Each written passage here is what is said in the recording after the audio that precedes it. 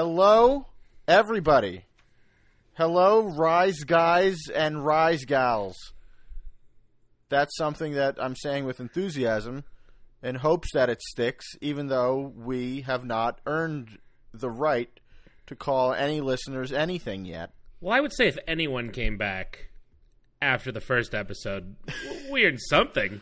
That's true. Yeah, fair enough. That's fair. All right. And great. Also, if you have, thank you so much. Thank you. It's so good to have you. My name is Russ Fader. And I'm John Marbley. And you're listening to Mad About You.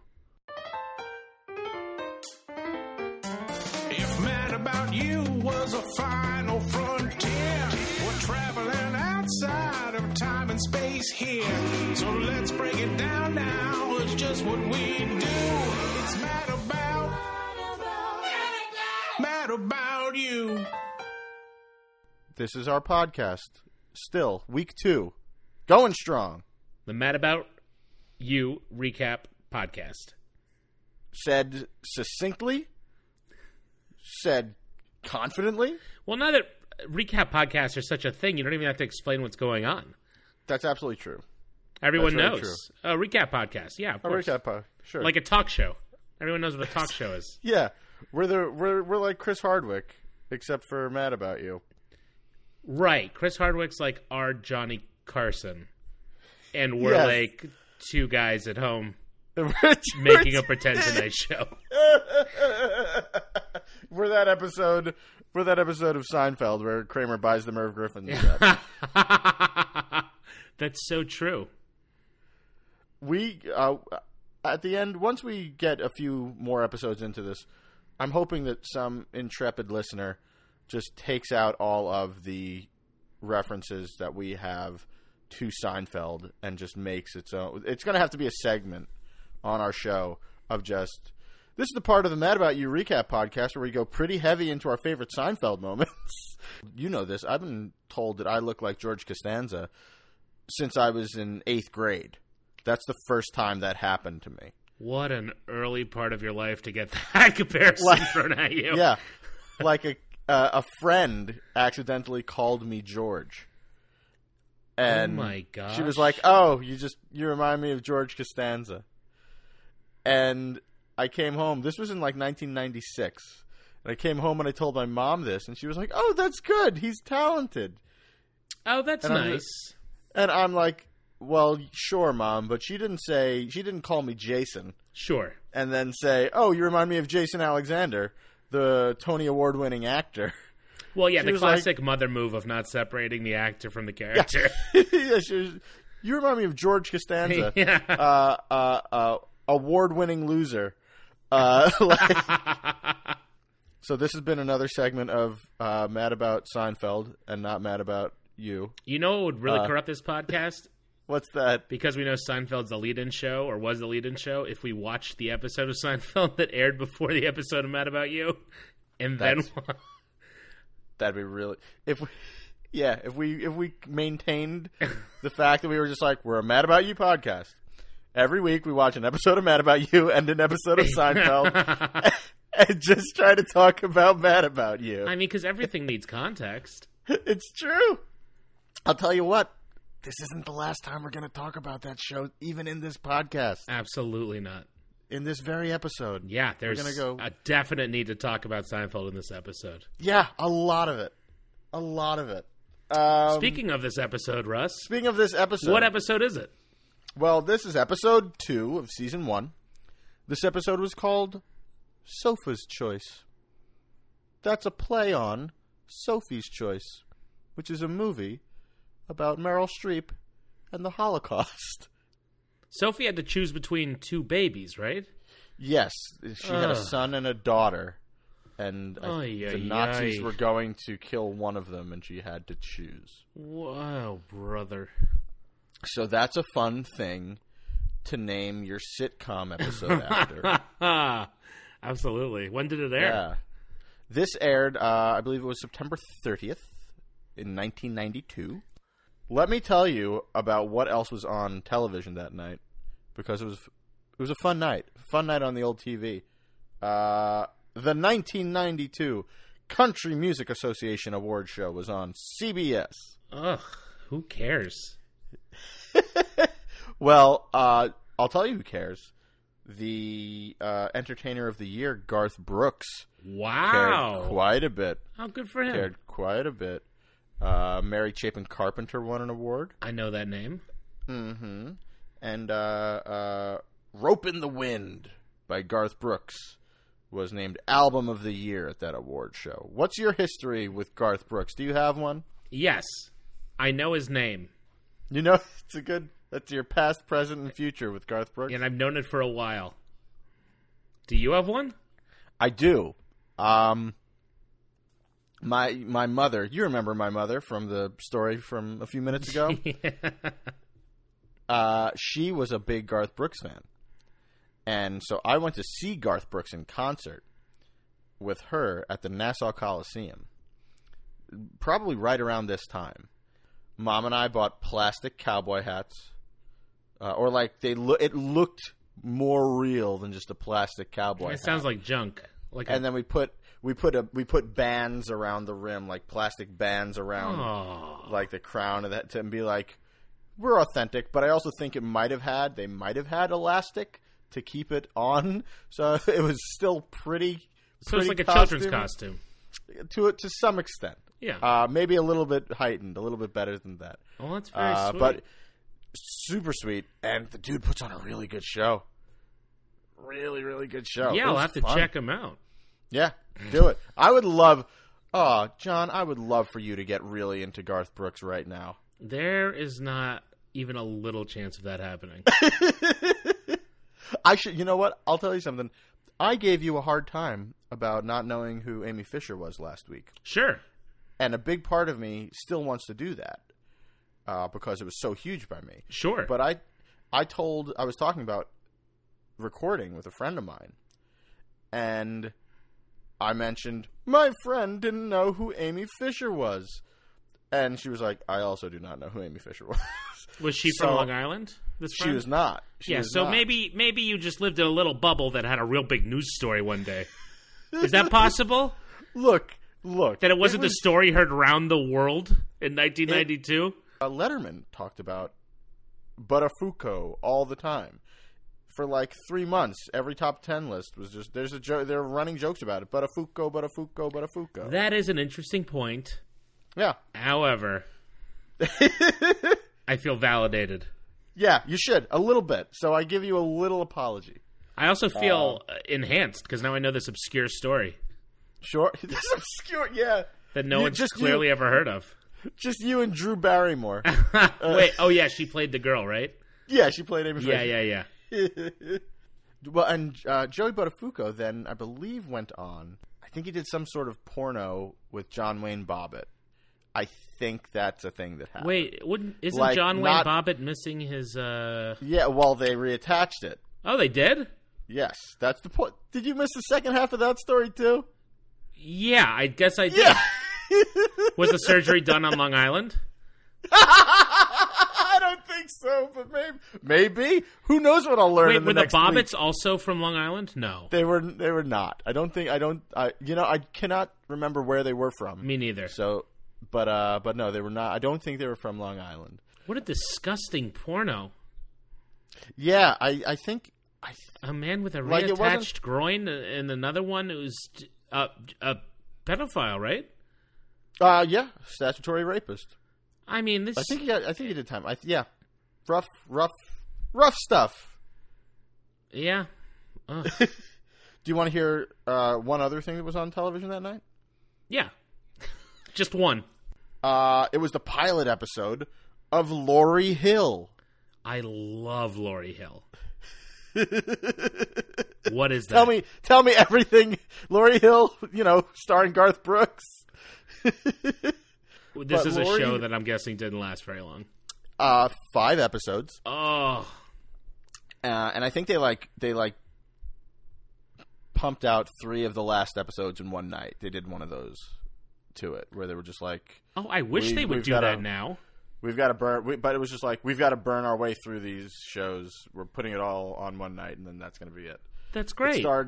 It starred Delane Matthews, as Dr. Laurie Hill. Who's that? She was the wife. That's it. She was the wife in Dave's World. Oh, I've never seen it, but that's... Me neither. Oh, I'm thinking of Dave. No, that's not the movie. The show with Harry Anderson, all about where he plays Dave Barry. Dave Barry, the satirical writer? Yes. There was a sitcom about Dave Barry? Yeah, he wrote a sitcom. Dave Barry wrote the sitcom about himself, but then didn't play himself because he's not an actor? That's correct. And it was called Harry Dave's Anderson. World? Dave's World. Who's Harry Anderson? It sounds so much like Harry and the Hendersons. Do you not know who Harry Anderson is? I don't think so. I don't know. He was the judge on... Just so people know, I do know stuff. Well, the judge from Night Court. Yes, of course I know him.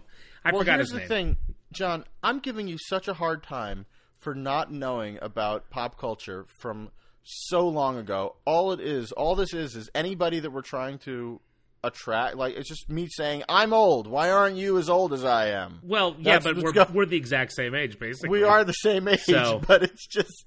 Yes, I know Harry Anderson. It sounds like Harry Henderson.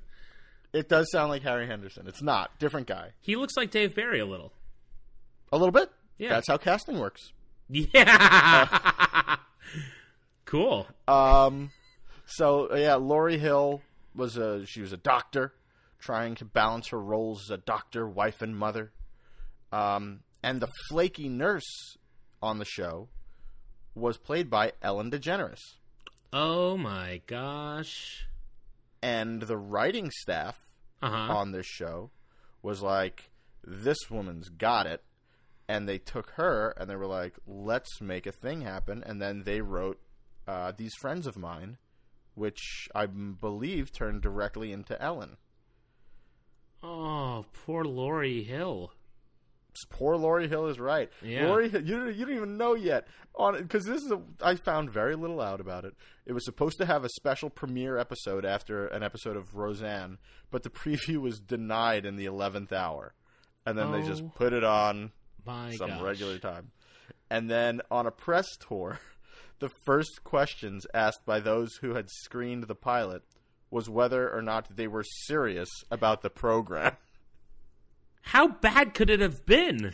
I don't know. Can you imagine? Not even to say, we don't like it, or it has problems. Right. But to say, are you serious about this thing? Right, because it's like, we're serious. Yeah. That's why we're here. That's why we're here. We couldn't be more serious. Television. Yeah. What network? ABC. Great guess. Mm-hmm. Right after Home Improvement that night. Oh, what a great lead-in. That's what they thought. Hey, what else was going on in the city? Well, I took a look at the news of the week, just to expand our horizons a little, as opposed to just looking at that particular day that it aired. Sure. And to keep going with this crazy story from Long Island. I don't know if you heard about this. Amy Fisher, the Long Island teenager who the police say shot and wounded the wife of her 36-year-old lover, whose name is escaping me at the moment. I think it's Joey Buttafuoco. Yeah, I think that's right. Yeah. Admitted herself to a psych ward at Huntington Hospital. Oh, because she tried to kill herself twice that week. Oh, she missed a court appearance because of that.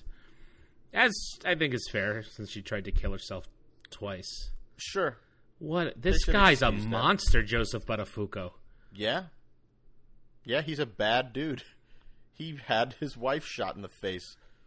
Oh, gosh. Well, wow. You know what? This is just going to be some dark stuff. Another news article. Do you know Medford, Long Island? Yes. Is it I know nice? The name for sure.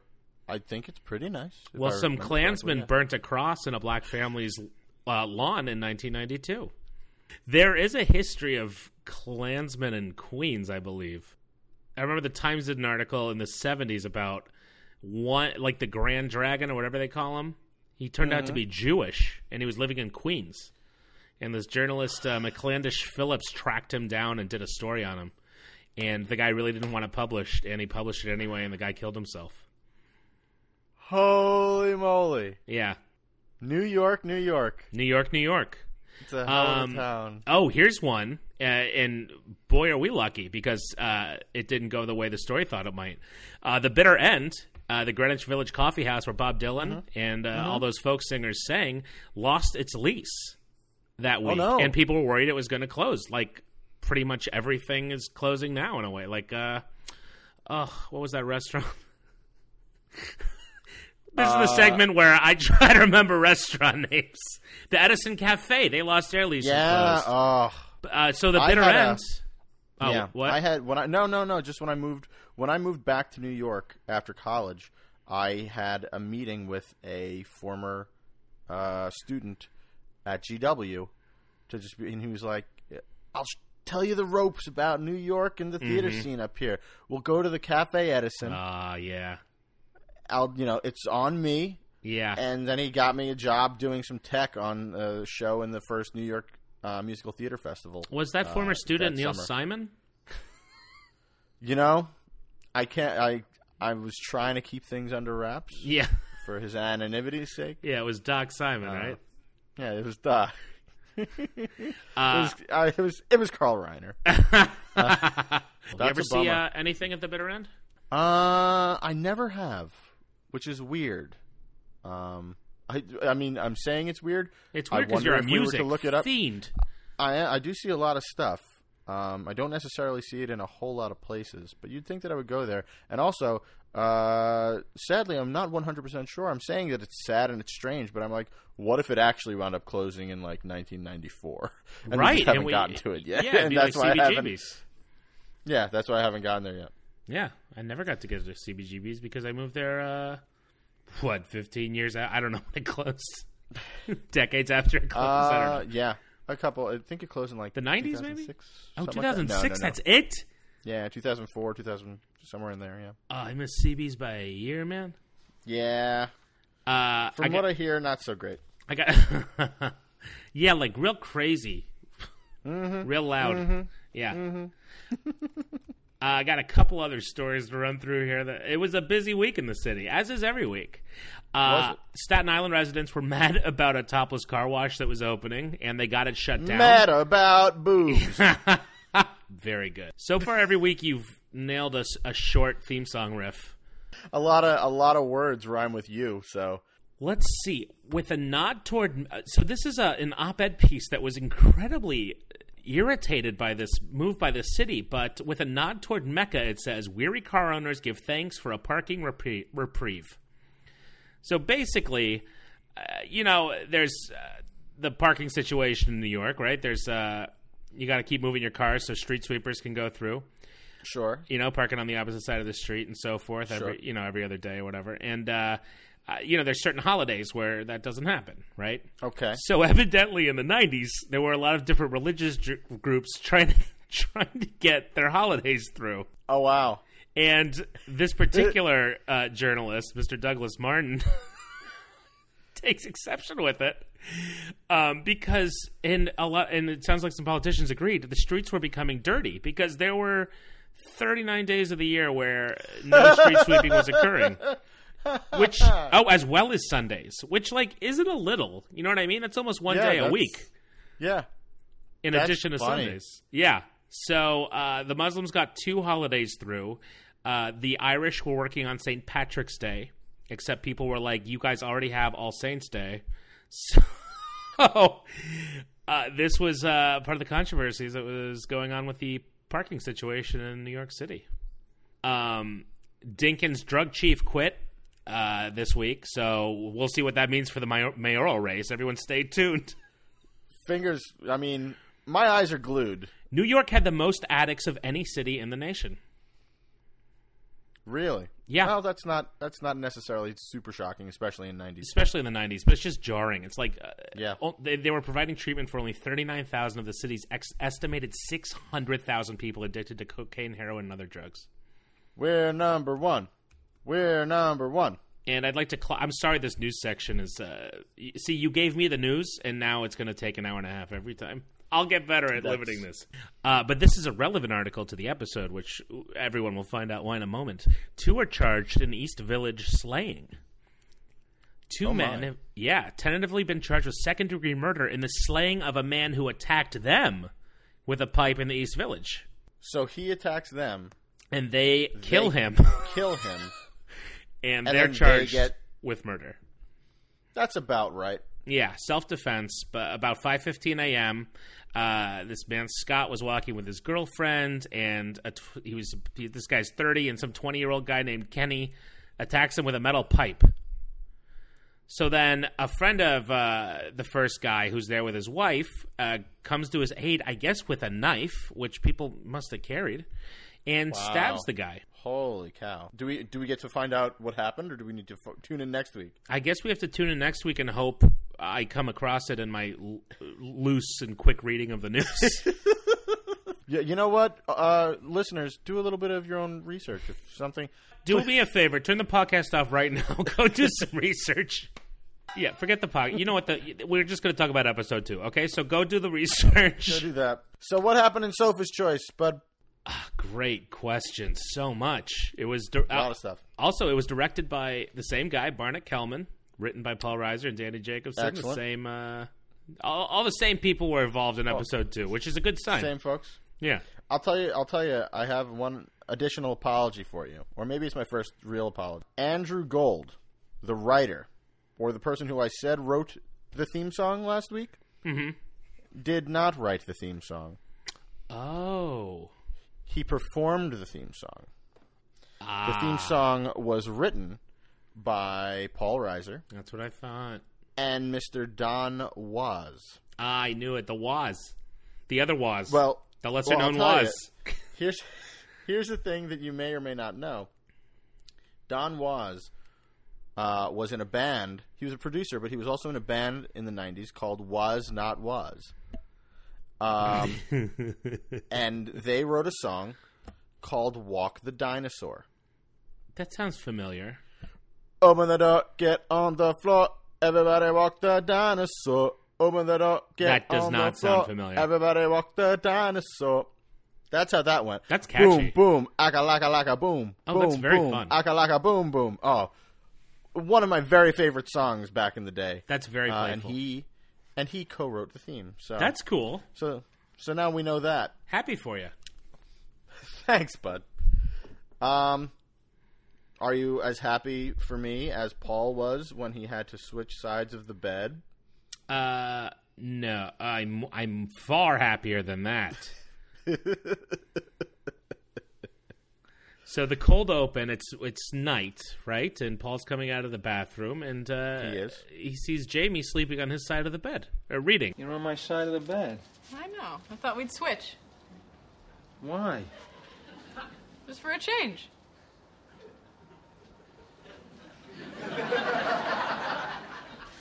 Why would you do that? I mean, where does that come from? Would you read something? Just my idea.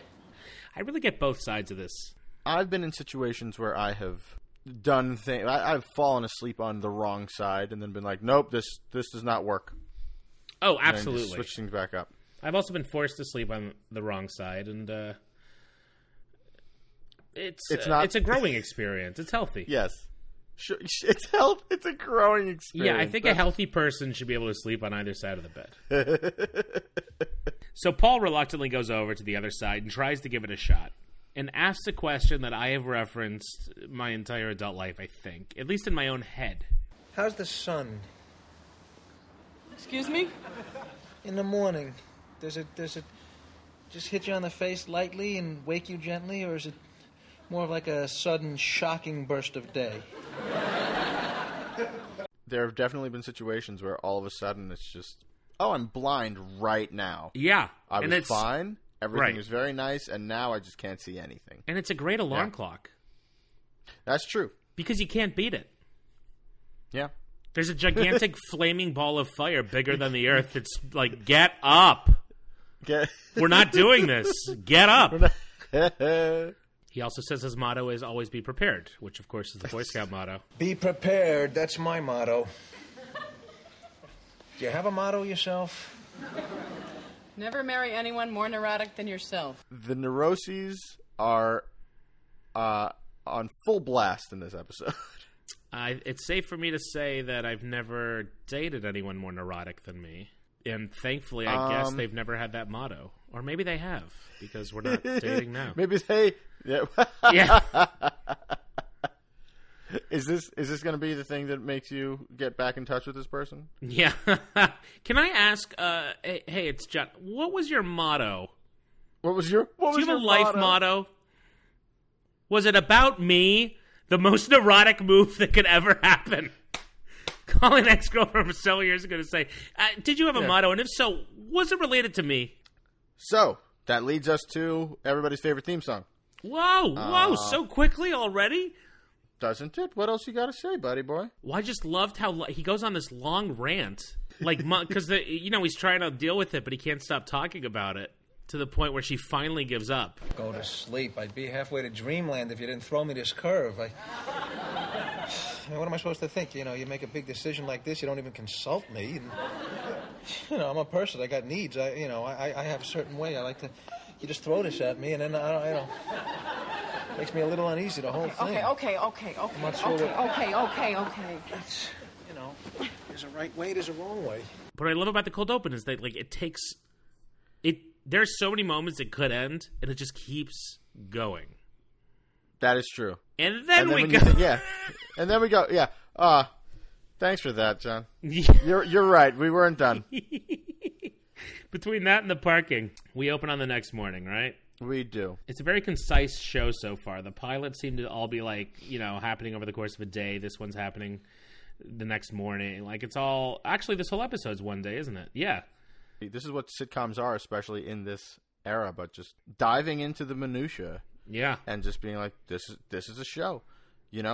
They talked, like I said in the commentary, about how they just wanted it to be, no, this is what happens after the big events. And going out to buy a couch is one of those things where it's seemingly not a big deal.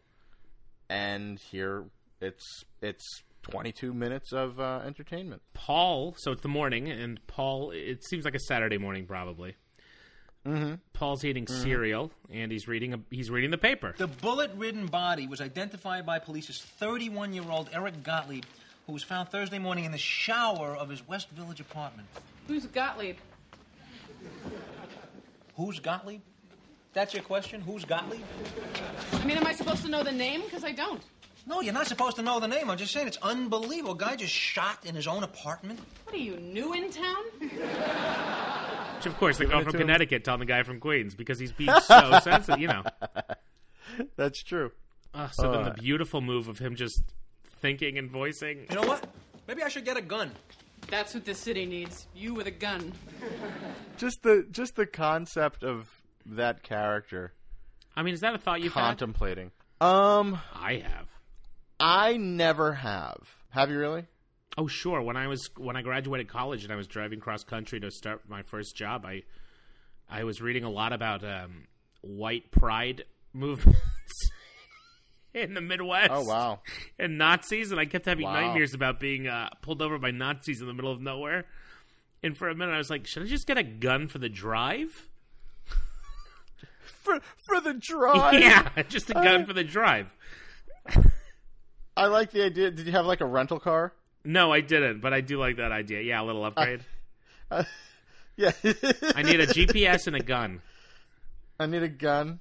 Okay. And would you like to buy a magazine of bullets here? A little bit cheaper? Yeah, right. Or are you going to pick up some ammunition as you go? Yeah. You're going to bring it back with a full clip? That for you. Yeah.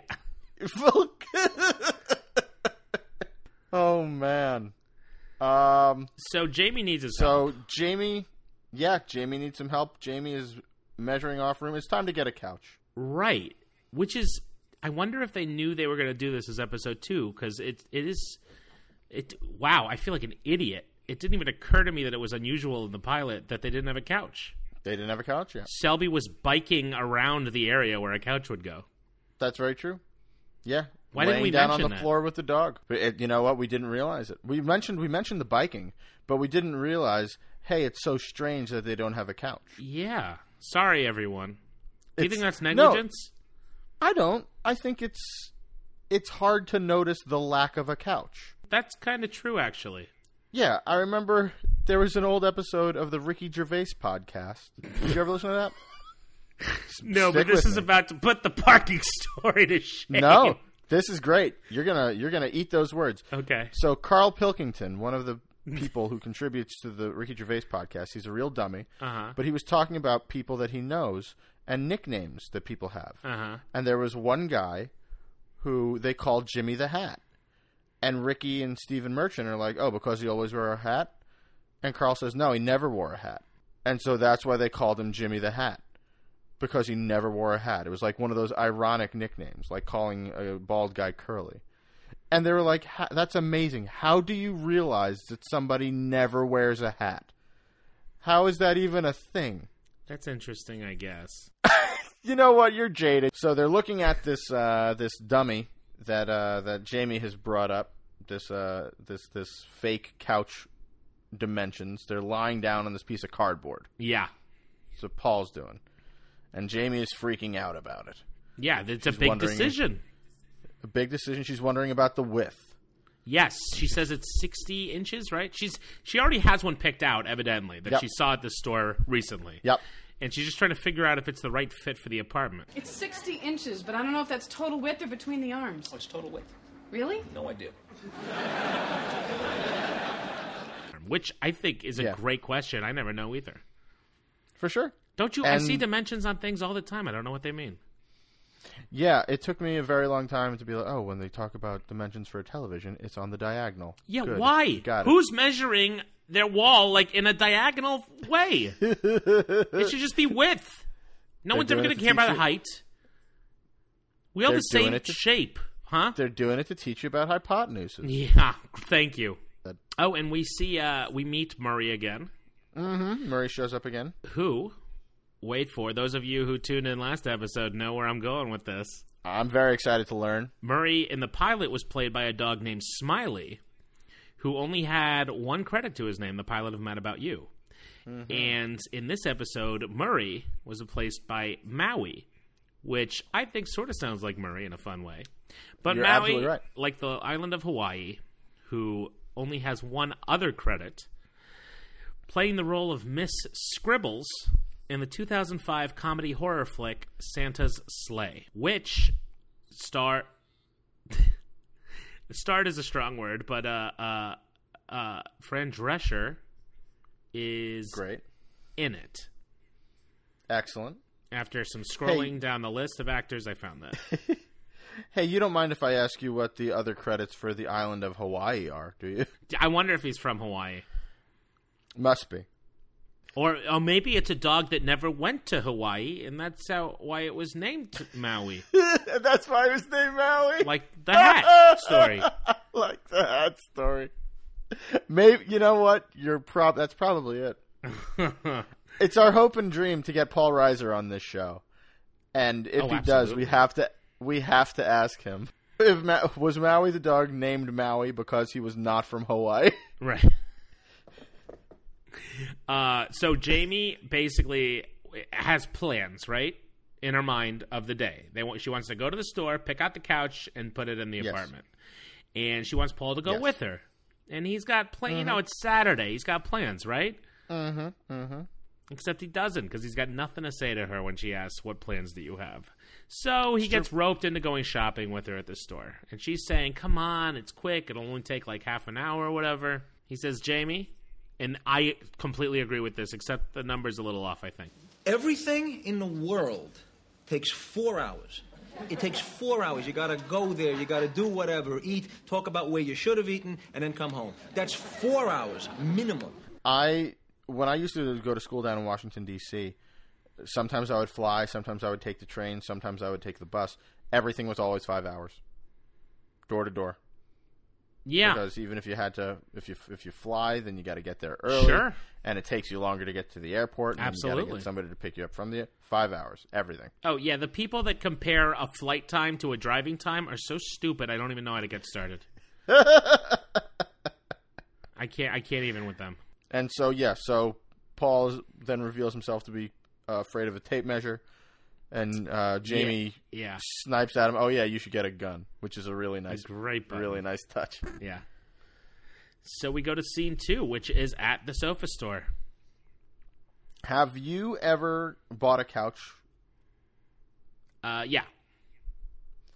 Was it like this? Was it better than this? Was it worse than this? Like the couch? Like this experience? No, I mean, no, I would say it's about the same. Yeah. You go, there's a lot of second guessing. There's a lot of... Yeah, I know. They nailed it. It's all the... Because she's right. It is something you look at and use every day. It felt like... This whole thing felt like going to IKEA. This whole episode. Absolutely. The dynamic and just the... Do we want? Have we got? Is the room? Right. What do we think? Right. You know, there's going to be some sort of frustration between you and your partner at some point. If you can get through it, it's a miracle. I've never gone to IKEA. Well, that's not true. Is it? I don't think I've ever gone to IKEA with a significant other for big things. Yeah. So I don't have this The experience yet. IKEA is a little different because there's catalogs. So you can sure. do a little bit of pre-planning. Yes, sure. Also, this is a very fancy seeming furniture store. This feels like a Macy's or even nicer. Like I've walked into Raymore and Flanagan once, and I took a look at the coffee table, and it was like $300, and I was like, "Thank you." I'll put it together myself. Yeah, I'll be back in 25 years. So what happens? They go. Jamie's eating Paul's an enormous cookie. in the eye. Yeah. Paul's been sprayed in the eye by a perfume lady. That's right. Jamie's eating the biggest cookie I've ever seen. It looks delicious. And then the least professional employee in the world comes up to help them. Why do you say least professional? Because he takes and eats her cookie. Well, eventually, but she's going to throw it out anyway.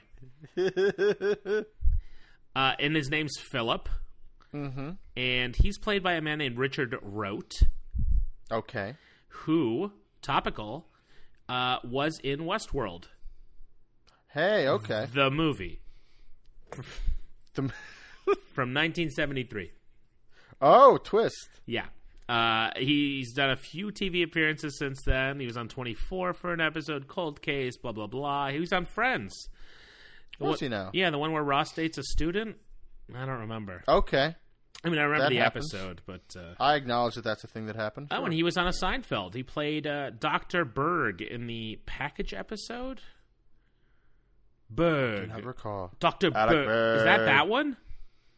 No, that's Alec Berg, No, right? that would be Alec Berg. Yeah. Anyway. I don't know. That was a surprise Seinfeld topic. Yeah. You never know when it's going to happen. You never know. I mean, now we know. But, yeah. So they are shopping. Jamie doesn't know how it's going to actually be. I don't know. What don't you know? I don't know if it's us. I'm trying to imagine what it would look like in our apartment. Do you have one with dog hair already on it?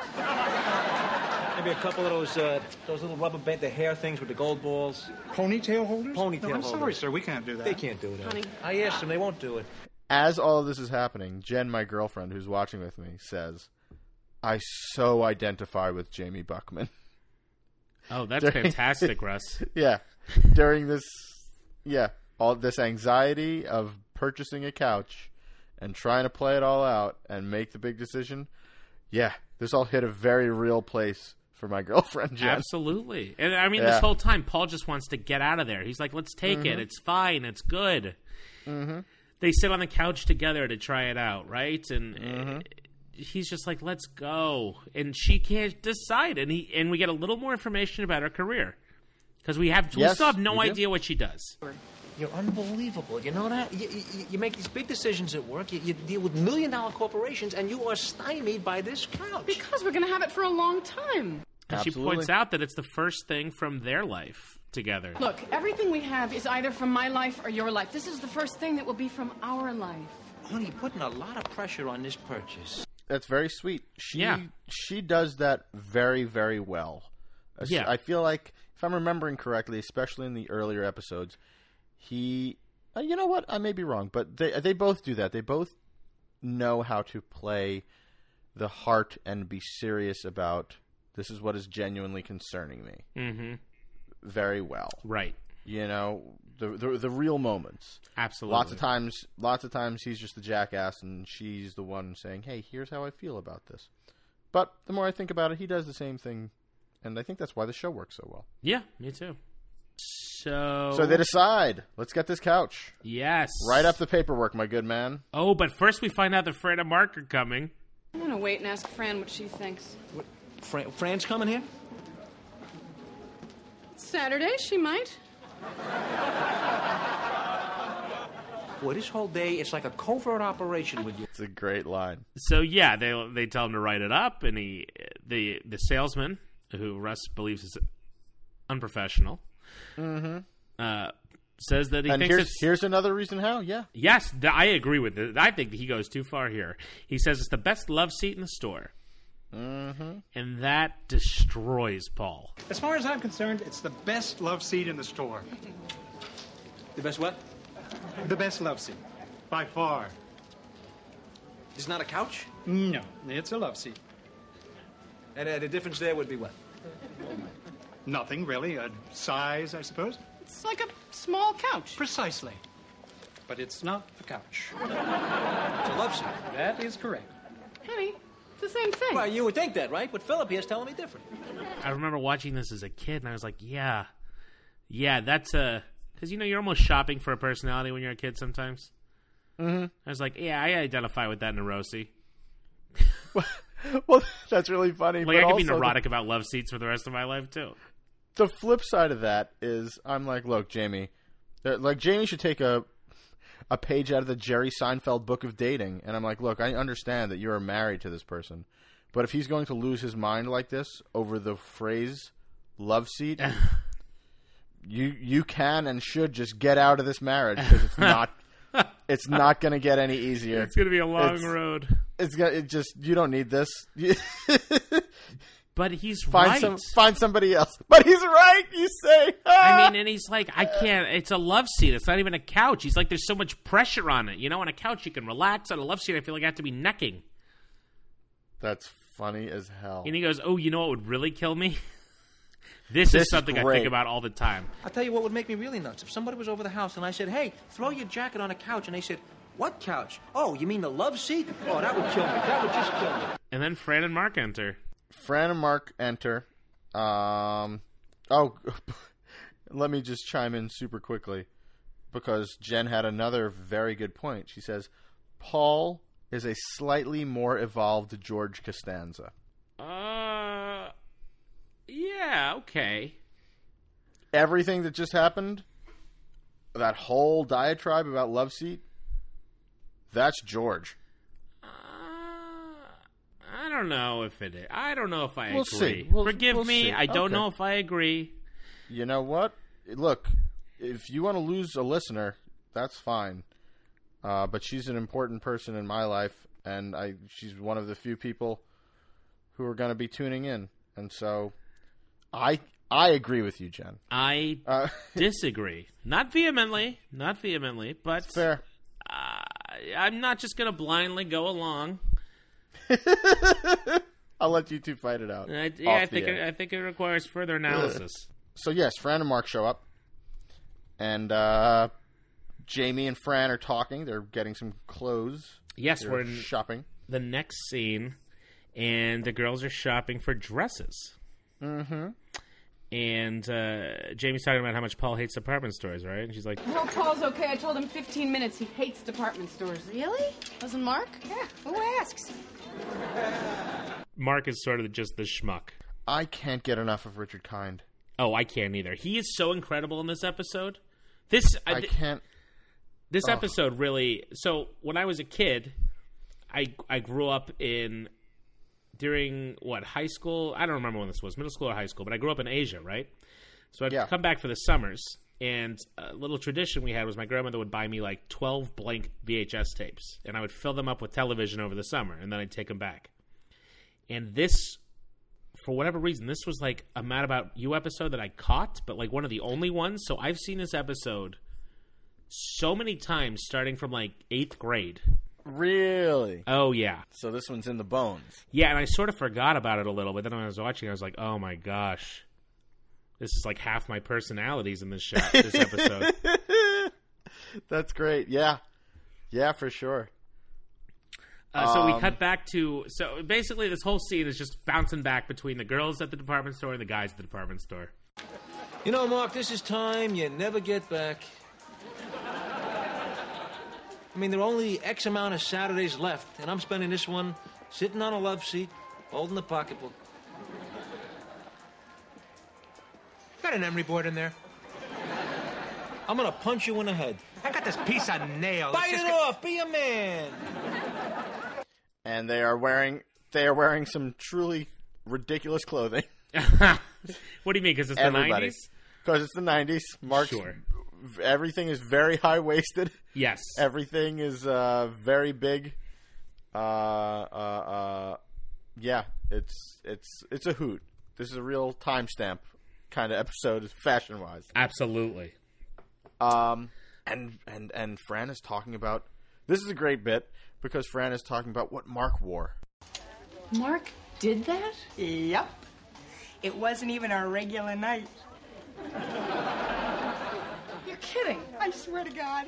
How did you get him to do that? I bought it, and I said, wear it. And? He wore it. Huh. Yeah, I'm like, what? I mean, my brain's running the gamut of possibilities. Yeah. None of which fit the exact tone, but also Right. what I would believe this couple to be doing. Yes. I'm making them very sexually progressive in 1992 for a couple in their mid-30s. Right. Or so conservative it doesn't even make sense. Like...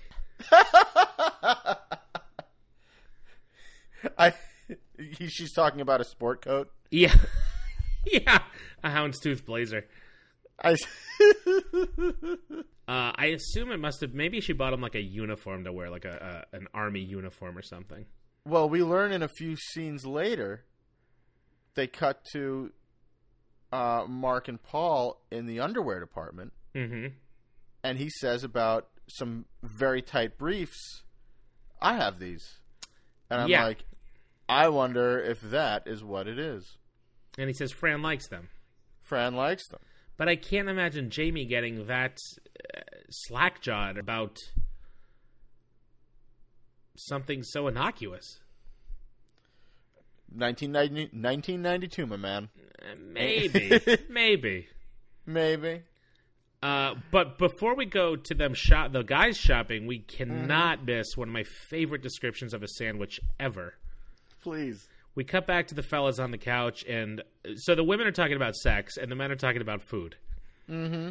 And Mark is just slowly... They're both... Mark and Paul are reclined in the couch, or the love seat, and Mark is just going on about how amazing the sandwich he had is. So what they do is they toast the sandwich so it has this nice burnt taste. Crispy? Very crispy. I don't know why you torture me like this, because you know we're going to die in here, don't you? I'm telling you, the flavor, like it explodes in your mouth. It's like ambrosia, but with cheese. Give him a million awards. It is. It explodes in your mouth is like... Yeah. Something that entered my vocabulary when I was a kid because of this episode. It was I've definitely heard and used that for sure. And I also think I heard somebody I heard a different friend use that once, just like, oh, it's like if they ate something and then said that about, they're like, oh, the flavor just explodes in your mouth, and we were all just like, you need to chill out. And then these two beautiful women walk by, dressed in the very 90s garb, and Paul gawks, and he goes, which I love when 90s men express their desires, because it's always in the weirdest. He goes, ouch, that hurt. You see that? What's that? Those girls, they're virtually naked. I guess the fact that he can't approach them is so painful. Ouch. I do, the fact that he says that hurts leads me to that connotation, yes. But I prefer the idea of just seeing a pretty girl and just saying, ouch. This is how I express that I think that you're attractive. Yeah, sure. Ouch. Owie. Ouch, ouch, ouch. Yeah.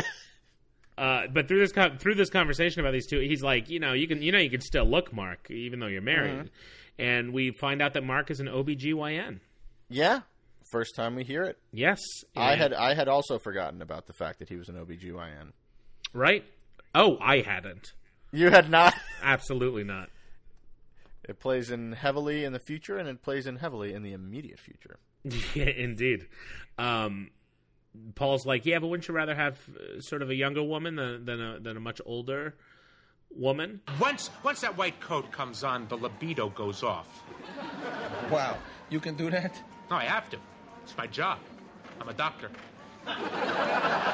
You're telling me that you wouldn't rather have a gorgeous young model as a patient instead of... Oh, no. From where I sit, there's no difference. It's all the same. And then he says, let's go look at some slacks. And Paul's like, I hate the slacks. I hate trying them on, which, I mean, you can relate to, right? I hate Sure. trying on pants. It is not at all my favorite thing in the world to do. That takes 4 hours. That's true. I remember being a kid and having my mom be like, I bought you new pants. She did everything. Like, she literally may as well have said, I can't actually physically try them on for you. Mm-hmm. But she's like, I bought them. They're in your room. Mm-hmm. I didn't make you come out with me. Just try them on so I know if they fit and if I need to return them. Right. And even that, it would be 3 weeks of my pants just sitting there. And then if and when I put them on, it would be like, hey, Mom, #1 son, best son in the universe. You know what I did? I tried on those pants. What a monster. Oh, I'm the worst. What I love, though, is... so Paul's talking about what a nightmare it is to take the shoes off, then the pants, right. And Mark goes into, well, you got to get some loafers. And, you're giving me the loafer lesson. Right, the loafer lecture. This is something Mark is clearly very passionate about. Yep. And I agree. Especially slacks, because you got the whole shoe thing. You got to put them on. Well, you know what you should do. You're gonna give me the loafer You lecture. get yourself a pair of loafers, you kick them off, you slip them on. I like laces. You can tighten, you can loosen. You have some control. Mark is passionate about every single thing. He is. He's very passionate about life. So we cut back to Paul the girls. talks too much during sex. So passionate. I just wanted to lie there quietly and enjoy it. He wouldn't stop talking. What was a chatterbox? I was actually praying you would roll over and go to sleep. You don't know how lucky you are. By the time I'm finished, Mark's in the kitchen making a sandwich. We learn these things, and we learn these things right before we meet Estelle Harris. Yes, we cut back to the guys who are now shopping, as we alluded to earlier, in the men's department, and Estelle Parsons just comes walking into the scene with a sweater, with a cranberry-colored sweater. I did say Estelle Harris. I don't know who Estelle Harris is. I said Estelle Parsons. We're going to have to look that up. No, it's Estelle Harris. Is it? Who's Estelle Parsons? Estelle Parsons is an American stage, film, and television actress. Okay, great. Oh, wait, yeah, that's right. I remember her. Yeah, different person. Yeah. She's won an Academy Award. Yeah. She was on Roseanne. Yeah. I remember. Yeah, Roseanne's mom. Yes, right. I like the idea of of Estelle Harris, like of her being the same person, Estelle Parsons and Estelle Harris, right? And like, oh yeah, in the mid '90s, like in that 1 year gap between Mad About You and Seinfeld, she got married and changed her name. No, sadly, no. Different lady. So, Mrs. Costanza, Estelle Harris, Costanza, George's mom, appearing here, and talking about her son and saying things like, just like my Barry. Can I ask you something? Would you mind trying this sweater on? It's from my son, and you seem to be about the right size. I don't know about you, but for me, hearing her talk about her son and not saying George or Georgie was the weirdest thing. Sure, but guess what I thought when you just said that? What's that? My son Barry, in my mind, I was like, I wonder if her son Barry later marries a young woman from Long Island named Rachel. Interesting. Yeah, this is Barry's mother. This is Barry Barry's from mother Friends' from mother. Friends. Yeah. Wow. Levels. I got these different levels. I'm so sorry. So these are the questions that we can ask Mr. Reiser in the future. It'll be like, hey, so did that dog get its name? Yeah. We'll follow up this very smart question about Friends. Yeah, this is going to be a scintillating interview full of answers that just sound like, I don't know, I don't care.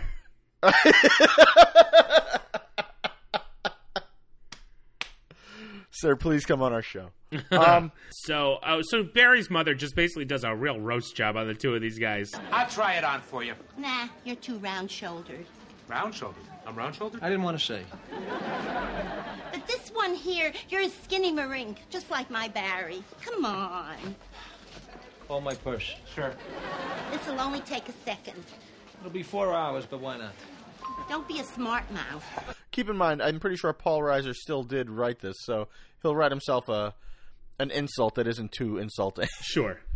Oh, you're real round-shouldered. You sure do have... Oh, look at your full head of hair there, you big jerk. Just like... and then Paul, because he's annoyed at this, goes... So where is Barry today? Who knows? We don't speak. I don't know if that just means, like, he doesn't call as much as she'd like, or if it means there's a huge rift between her and her son. I don't know. I really like the idea of a woman buying pants and a shirt, buying a sweater for her son to whom she does not speak. Yeah, I mean, that's real tragic if that's the case. Let's find out what's going on with their family. Yeah. Maybe, you know what? Maybe he's just trying to juggle the difficulties of being a doctor, a husband, and a father. That's what I was going to say. That's right. So we cut back to the girls. It? What? Mark we do cut back to the girls. And they're still talking about sex. Still talking about sex. And Jamie, they're talking about how dressing room lights make, they make you look worse? Yes, the lighting in dressing rooms makes you look worse. Yeah. Yes, that's what they're saying. Which I've never thought to blame the lighting, but I appreciate that. Sure. And I always Nobody likes will. fluorescent lights. Yeah, no, they're horrible. So Jamie decides to just get up on a seat and take it out, which, this boldness in Jamie's character, I feel like, comes out a lot. Like, she really just goes for it. She's very impulsive. Yeah, like, I would be too terrified to even do that. Yes, absolutely. And the sales lady comes by, played by Jodie Carlisle, who was the voice of Marianne Thornberry on the Thornberrys on Nickelodeon. I didn't know that. And she's like... What happened here? This light fell down and almost hit my friend in the head. I was this close to a concussion. Oh, I am so sorry. That's never happened. Can we get your girl something? Yeah. 2 cappuccinos would be great. A couple of those big cookies.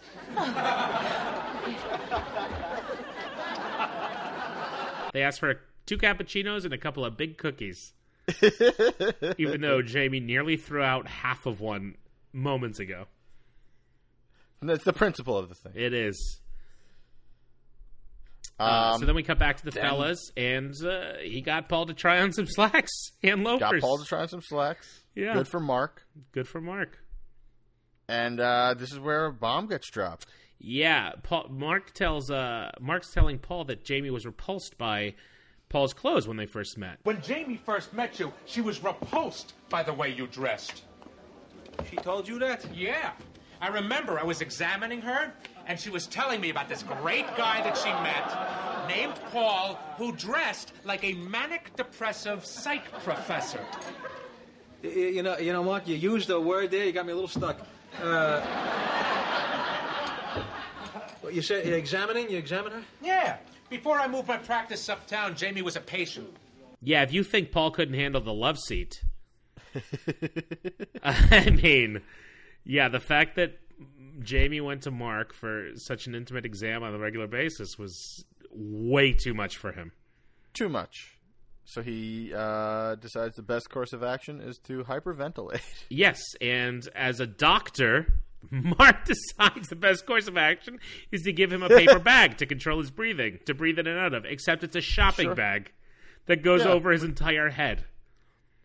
Not the best form. No, which is so funny. Very funny gag. Yeah. A very funny gag. But then he starts, and I get that the scene's ending, but he just starts shouting, Fran, for help. But I'm like, what?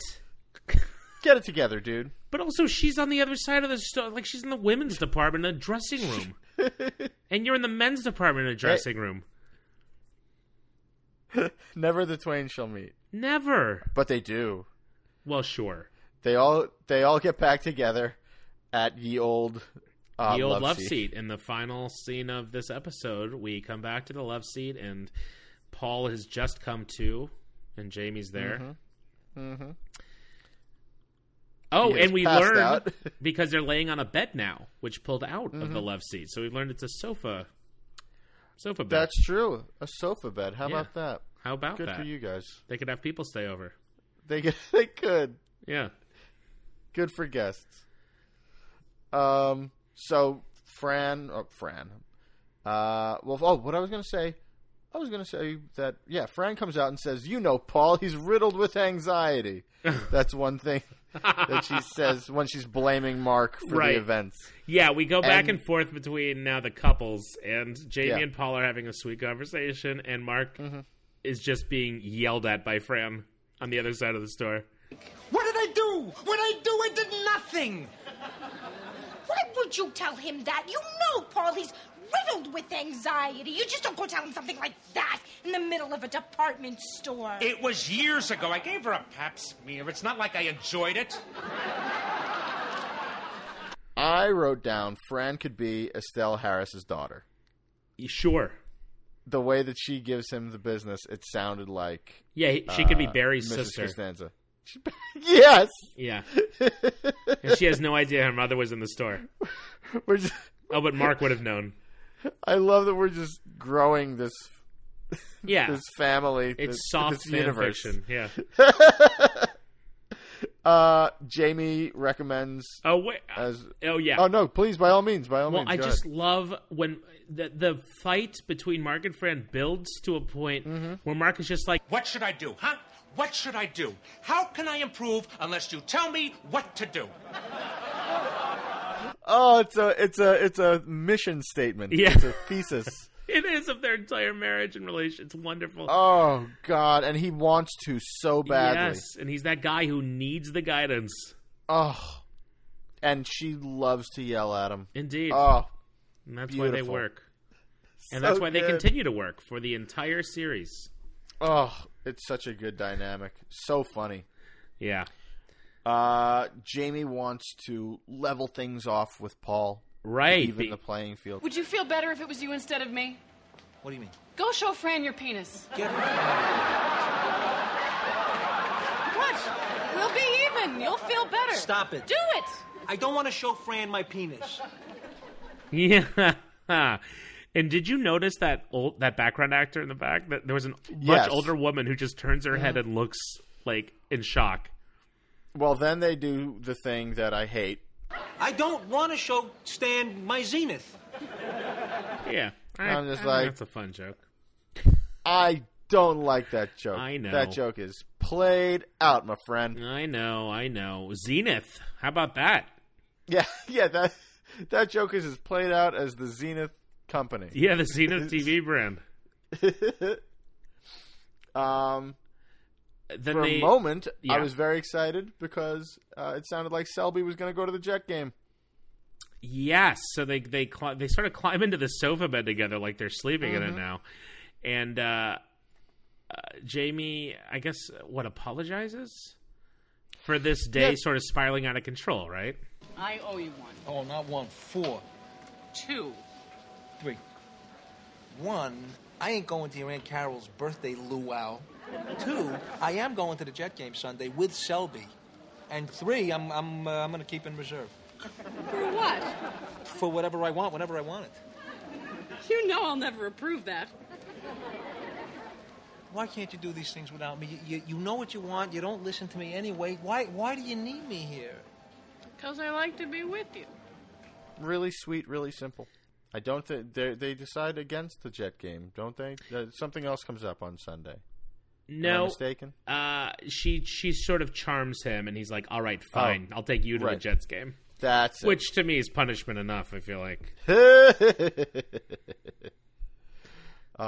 Frankly, I'm just excited. I want to know what Selby was up to this day. Oh, I'm sure a million things. We'll find out next week and the week after that, and in the years to come, we'll find out what was happening to Selby this day and in all the other days. Yeah, I'm so excited. The few episodes he doesn't appear in, he's definitely up to very noteworthy things, which come up later in the series.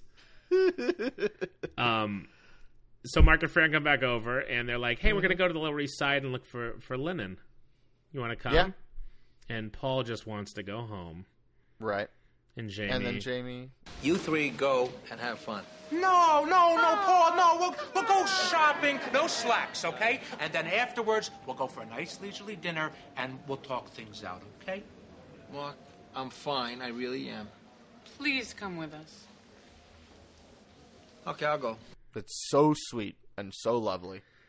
Yeah. And then Mark, as he does, adds insult to injury and goes, Paul, did I mention there's always a nurse present whenever a patient is in the stirrups? Mark! It's pretty great. Yeah. Oh, that Mark. Can't leave well enough alone. No, he can't. He doesn't know when to stop. And that's episode 2. That's Sofa's Choice. Sofa's Choice. A lot lighter than the movie, I think, it sounds like. Well, let me ask you, if you had to do one thing, either buy a sofa or choose which of your children you had to have killed, which would you do? No brainer. How old are they?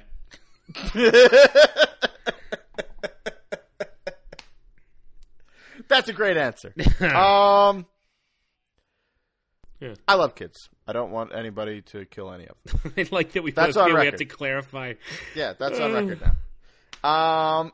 Hey, everybody, thank you so much for listening to episode 2. Absolutely. Join us for episode 3, where we'll talk about what happens in the third episode of Mad About You. Thank you so much for listening to Mad About You. Please be sure to rate and review us on iTunes. It's quick, and it really helps us out. Also, check out our Facebook page. And you can find us on Twitter at MadAboutYouPod.